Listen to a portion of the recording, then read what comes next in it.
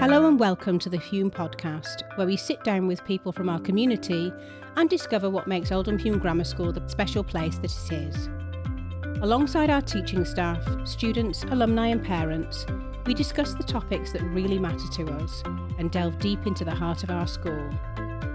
I'm Claire Brownlee, Director of External Relations, and I'm here with my co-host Matthew Grant, Modern Languages teacher and Head of Year 8. Today, we are talking to our new principal, Tony Oulton, about his first impressions of Hume and the move to becoming fully co-educational over the next 3 years. Welcome, Mr. Oulton. Hi, thank you for having me. You're very welcome. Tony, you are now in your first full term at Hume, having arrived just before Christmas. How are you finding it so far? Have there been any highlights, any surprises? Absolutely, lots and lots of highlights. Look, I'm utterly delighted to be here. I fell for the school. After my first visit. So I'd never heard of Hume. I was born not too far away down the road, and when I first saw the advert for the job, I was interested, and then begun to do a bit of research. But I'd never visited, didn't know the area at all. And there is something, and I've heard a lot of people say this to me over the last 2 weeks, there is something unique about the atmosphere here. And what they have said really resonates with me. It's absolutely my experience as well. And I walked in the doors and there was that special atmosphere. I met some of the senior team. I met some of the teachers. I met some of the governors. The people who really struck me were the students, and there was part of the interview process that was billed as a conversation with students, and it sounded very informal. And then I walked into the boardroom, and there were 12 of them sitting around the table, each with their questions that they prepared beforehand. So it was absolutely not a conversation at all, very much an interview. And I got to the end, and I just thought, wow, these students are special. And I've worked in lots of schools with lots and lots of brilliant students. But honestly, I can say, hand on heart, I have never encountered students like the Hume students. So yes, that's absolutely been a highlight of the last few weeks. And then, of course, the other asset of Hume is its teaching staff and its support staff, and they are utterly brilliant as well. And it's been great to spend time getting to know them collectively and individually over the last few weeks. Well, I'm so glad the formal interview didn't put you off at all. Absolutely, far from it. How have you found relocating back to the Northwest? You mentioned you were born just down the road. It's a little bit more than just down the road, but it's not that far away, is it? What's that been like? No, not too far away at all. So born in Liverpool, and then went away to university, came back to the Northwest for a couple of years, and then from 2010 really been I keep describing myself as I was living as a northerner in exile in the South. And it's great. Look, I don't know many people around here apart from my family, but Liverpool has obviously changed hugely since 2010. Of course, I've been back and I would visit mum and dad often, and they would visit me and things, but I haven't lived in Liverpool for a long time. And it's changed enormously. So I'm in this really lovely position of being able to go back there and for it to feel familiar, but also really, really different. And I haven't decided yet whether I'll live there permanently, but at the moment, commuting in every day is mostly okay, apart from the 2 hours and 10 minutes that it took me the other night to get home. That was slightly annoying, but no, it is lovely being back in the north. We mustn't stereotype, but some of the stereotypes are true about northerners just generally being warmer and more welcoming, and I'm loving it. So you've kind of already touched upon my first question. So I was going to ask you what has been your impression of the students so far. So obviously you've already said about the pupil panel that you did, but maybe instead, what surprised you most about our students? Yeah, so it's actually, I think, an answer to both of those questions. It is how grounded and well-rounded they are. And I again, I've worked with brilliant students in independent schools and more recently in the state schools as well. And all students are brilliant. All young people are great. And schools are really lively, dynamic places because young people are lively and dynamic. But there is something, and again, this is reflected in the atmosphere here, about the students that is different, and I've never encountered it. There's that sort of, they are, as I say, well-rounded, they are grounded, they are socially aware, they recognise how lucky they are to have an education here at Hume. They are committed to making the world a better place while they're here. They're really ambitious to do that in an even more profound way when they move on from school. They carry themselves with confidence, but without arrogance.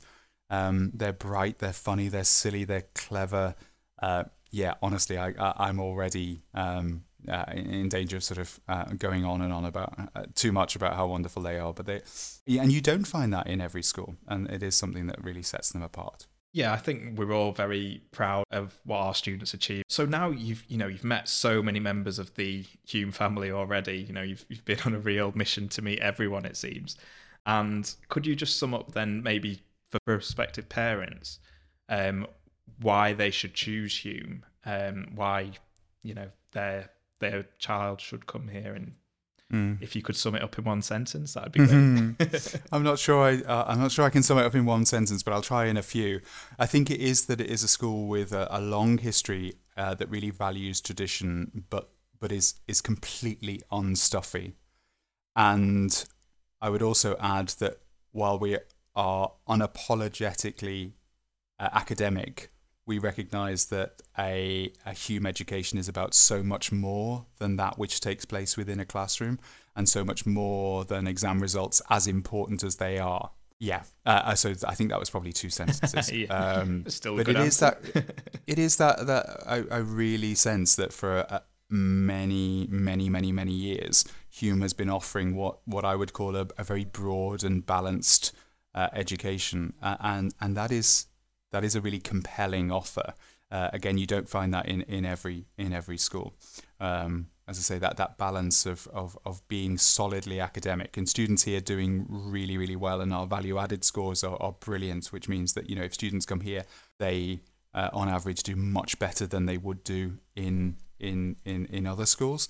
And teachers constantly go above and beyond to ensure that students get the very best grades they can. And the students that I've met are really passionate about their studies, and they're hardworking and really interested in academic pursuits. But again, part of their well-roundedness is that they want to get out there and make the world a better place, and they're volunteering in local charities and local places of care. They're raising huge amounts of money. There was a brilliant reindeer run before Christmas, which happened just before I arrived, which raised a phenomenal amount of money. And they're out and about and doing sports, and they've got that really sort of well-rounded approach to life and school. Moving on to recruitment. So obviously it's one of the most important months of the year in terms of having the entrance exam for year 7. So we've just had that at time of recording. So what struck you about the potential students that you met on that day and the whole experience of the admissions process? Yeah.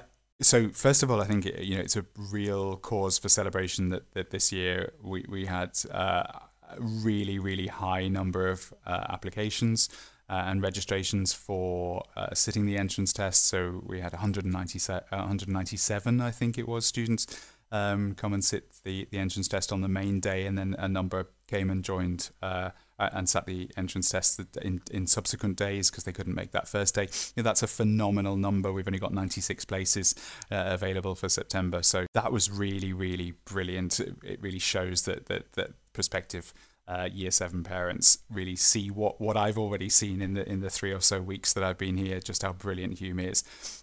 I just thought that cohort of year 6 students they were brilliant. And again, they were brilliant in and of themselves, but speaking to members of staff here, many of whom have been here for a very long time and have seen lots and lots of year 6 students come along to different entrance test days over the previous years.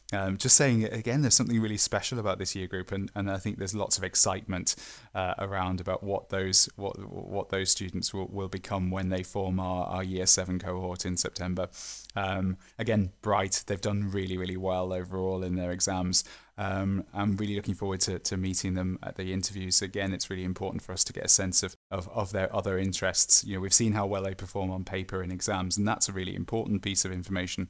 But again, young people are about so much more than how they perform in exams, and so we'll be able to draw that out in the interviews. We call them interviews; they're much more sort of informal conversations, opportunity for us to get to know, what do they enjoy doing at school and outside of school? What are they reading at the moment?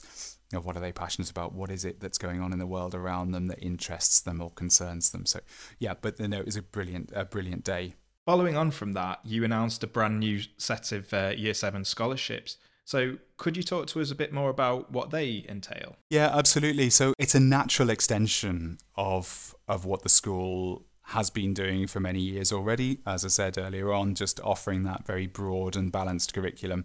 And some schools will very proudly say we turn out students who are this, that, or the other in terms of their character. Whereas I really sense at Hume, and having met some of the alumni, I see this.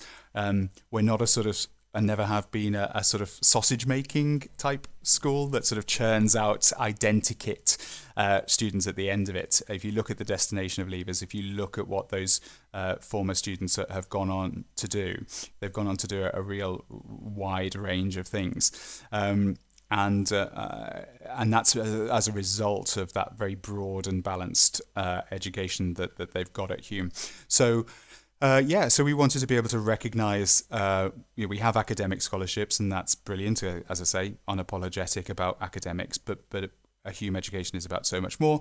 So we wanted to be able to give students who are, or prospective students who are really talented in music, in art, in drama, in sport, in computer science, the opportunity to put themselves forward for this really, really exciting award. And those who we end up giving those scholarships to this year, will have the added kudos of being the first ever Hume scholars in those subjects. It's really, really exciting. Yeah, I mean, I was definitely really pleased when you announced that, because I think, sometimes in this day and age, the arts do get a bit neglected in the education system. Yeah. But fortunately for us, that is not the case. Yeah, absolutely. And it is one of the really brilliant things about independent schools, that we are generally very fortunate to be able to offer those subjects that are often because the state sector is not adequately funded, frankly, and cloths have to be cut accordingly. It's often, tragically,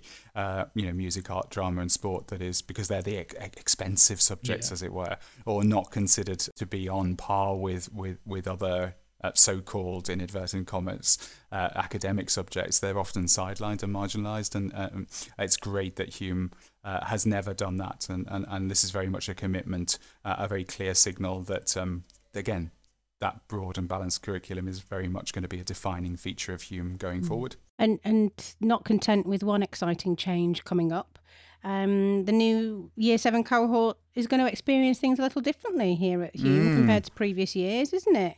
They'll be coming into those co-educational classes rather than boys and girls being taught separately. Can you tell us a bit about why the schools decided to make that change? Yeah, absolutely. So that decision was being discussed long before I arrived. It seems to me, and during the interview process, I learned of it. I think it's absolutely the right way for the school to go at this moment in its evolution, and I think that word evolution is really, really important. It is the natural next step in the evolution of the school. The school has been around since 1611. It's been through a number of iterations. Originally boys and then girls, entirely separate from each other. I've loved meeting those staff who themselves were students here at the time, when they talk about the sort of the Iron Curtain, which was this door that students never passed between. Some teachers taught in both sides of the building, when they would sort of open the door a little bit and then very quickly run through it and close it behind them. And I think there was a phase when perhaps things loosened up a little bit, and boys and girls at times were able to socialise with each other on the school site, but they had to keep a metre distance. And there was one member of staff who remembers the headmistress at the time sort of going up and just sort of politely reminding her that she was closer to a boy than a metre, and she should take a step back. But then in the infants and juniors, they've been co-educational for a long time, and then the sixth form has been co-educational as well. So again, this just feels like the natural next step, and I think, you know, I've worked in single sex schools, and I recognise how important they are in the educational landscape, and I think some students really flourish in those sorts of environments. But the world is co-educational, and higher education is co-educational, and where perhaps there was sort of social explanation or justification for separation by gender in education, that no longer exists. And yeah, there'll be some challenges and logistics to work through, but there are many more opportunities than there are challenges. This is absolutely the right next step, and that's very much how I think prospective parents and staff here, and even old boys and girls who came to the school at a very different time in its history, they are really supportive of it as well. Yeah, I mean, I think that's right. It's not something that's been very quickly decided upon. It's No, something not that the at all. school's been transitioning into for a long time. So there's definitely a proof of concept there from our own personal experience as a school that co-ed works, and it works well. And it's just that Absolutely. final kind of piece in the jigsaw, isn't it? To bring the Yep. school together into a proper co-educational establishment. Yeah, absolutely. Brilliant. So, I mean, you can't have been connected to school for very long to know that it's got generations of tradition. But Yeah. one of the things that certainly parents say to me is that it's always been kind of forward thinking, and alumni say to me it's always been forward thinking. Can you give us a sneak peek of what we might expect over the next few months? And if I could be so bold as to ask what your long-term vision for school might be as well. If I go back to the story I told about when I first came across this position, and I'm from the Northwest, as you know, and I know the educational landscape up here. I've worked in the independent sector for the majority of my teaching career, but I'd never heard of the school. And I think that's a real tragedy, that there are lots of people, even on the doorstep, who don't realise the amazing things that happen in this building, or in these buildings, rather, every day of the week and throughout the year. So I think much more collective singing and dancing about the brilliant quality of education that we have to offer here, and so looking forward to really working closely with the marketing department, at making sure that we're really sort of celebrating the achievements of all of our students and the brilliant work of our staff here, and just making sure that far and wide Hume is known as the school of choice for parents who are looking for that school that offers the unapologetic approach to academia, but is also committed to offering that breadth of education as well. And we recognise that, I recognise that there are increasing numbers of parents who know that while GCSE results and amazing A-level results are crucial, and they are, a brilliant set of GCSE results, a brilliant set of A-level results, a good university degree, those things do open doors that unfortunately won't open to you otherwise.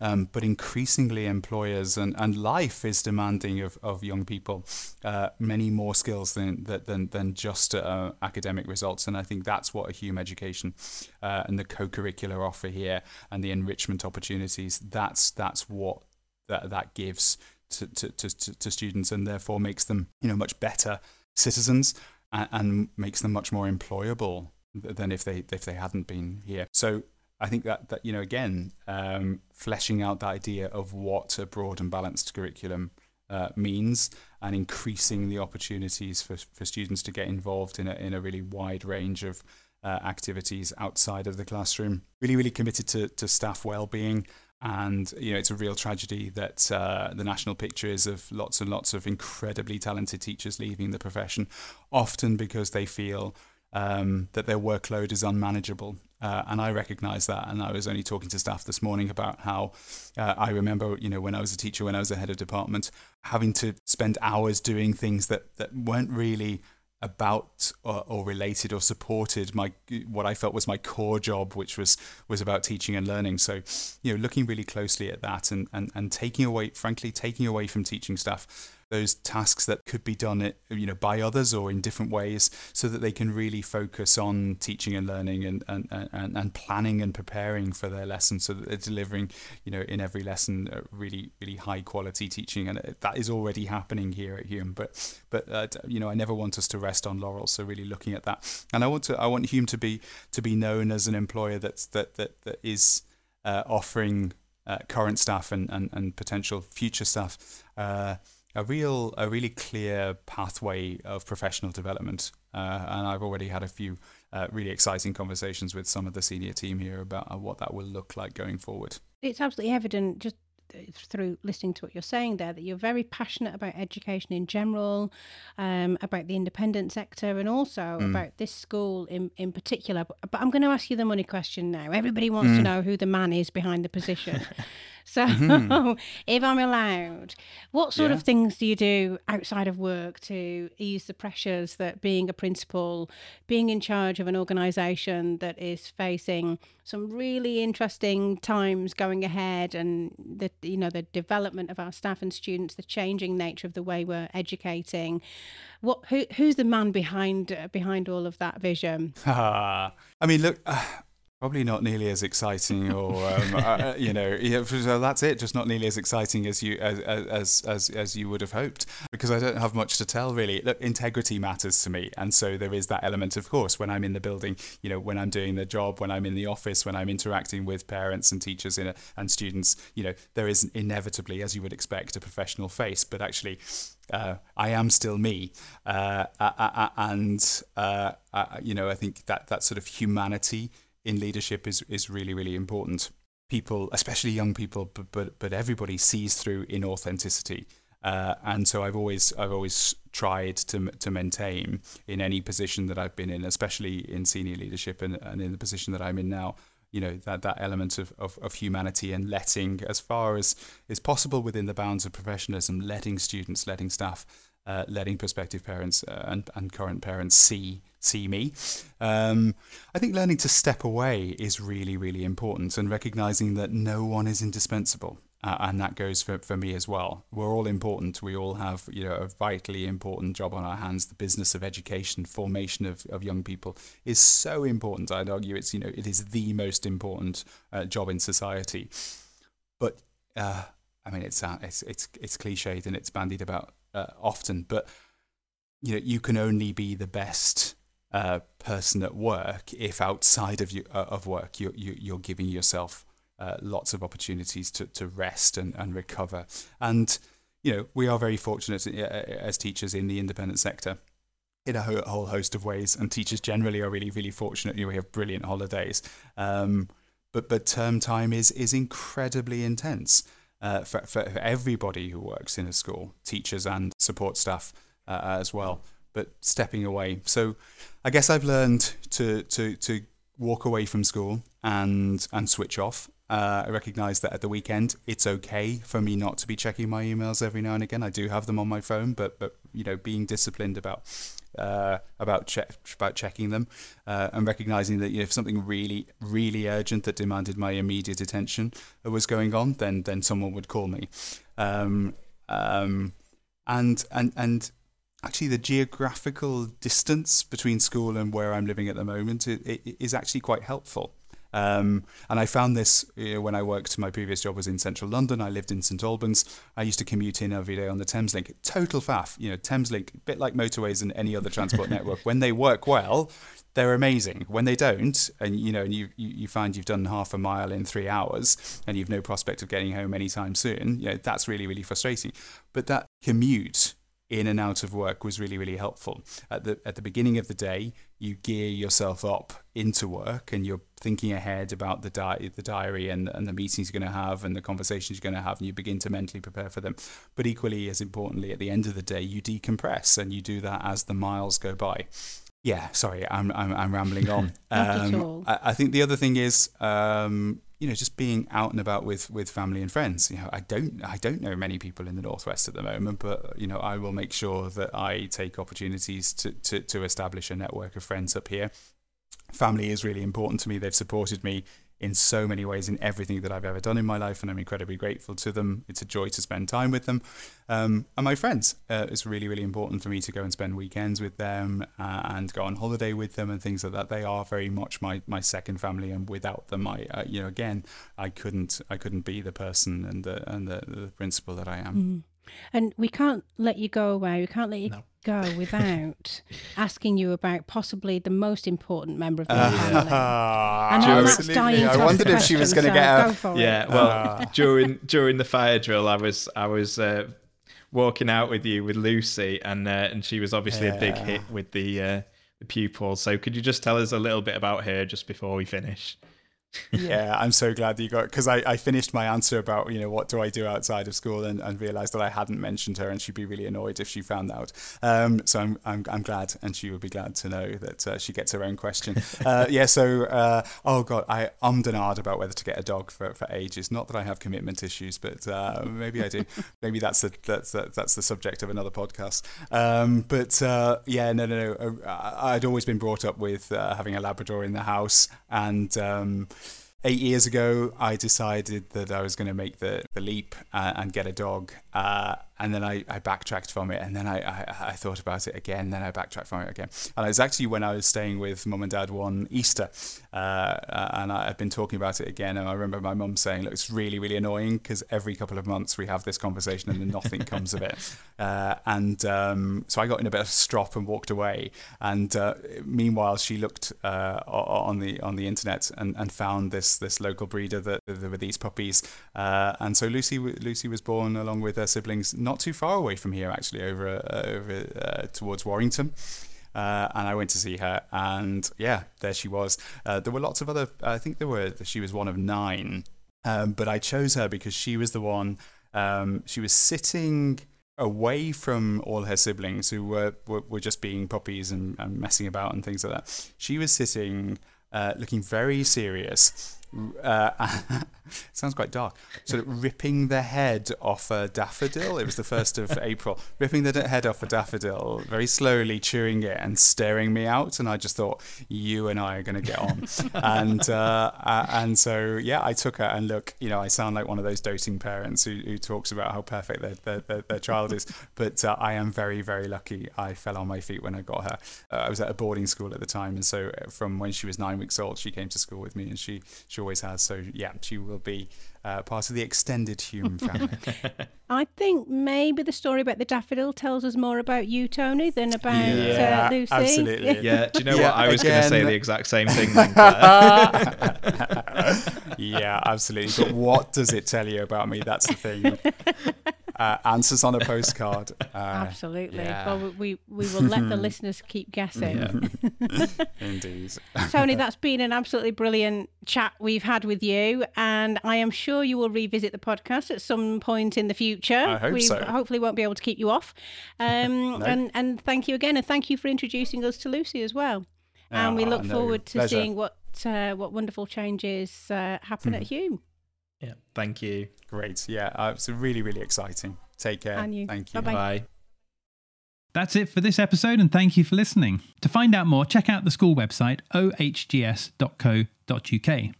Now, our next episode is coming out soon, but in the meantime, thank you for listening to this one. Don't forget to follow or subscribe so you can stay in touch, and we look forward to seeing you next time. Bye for now.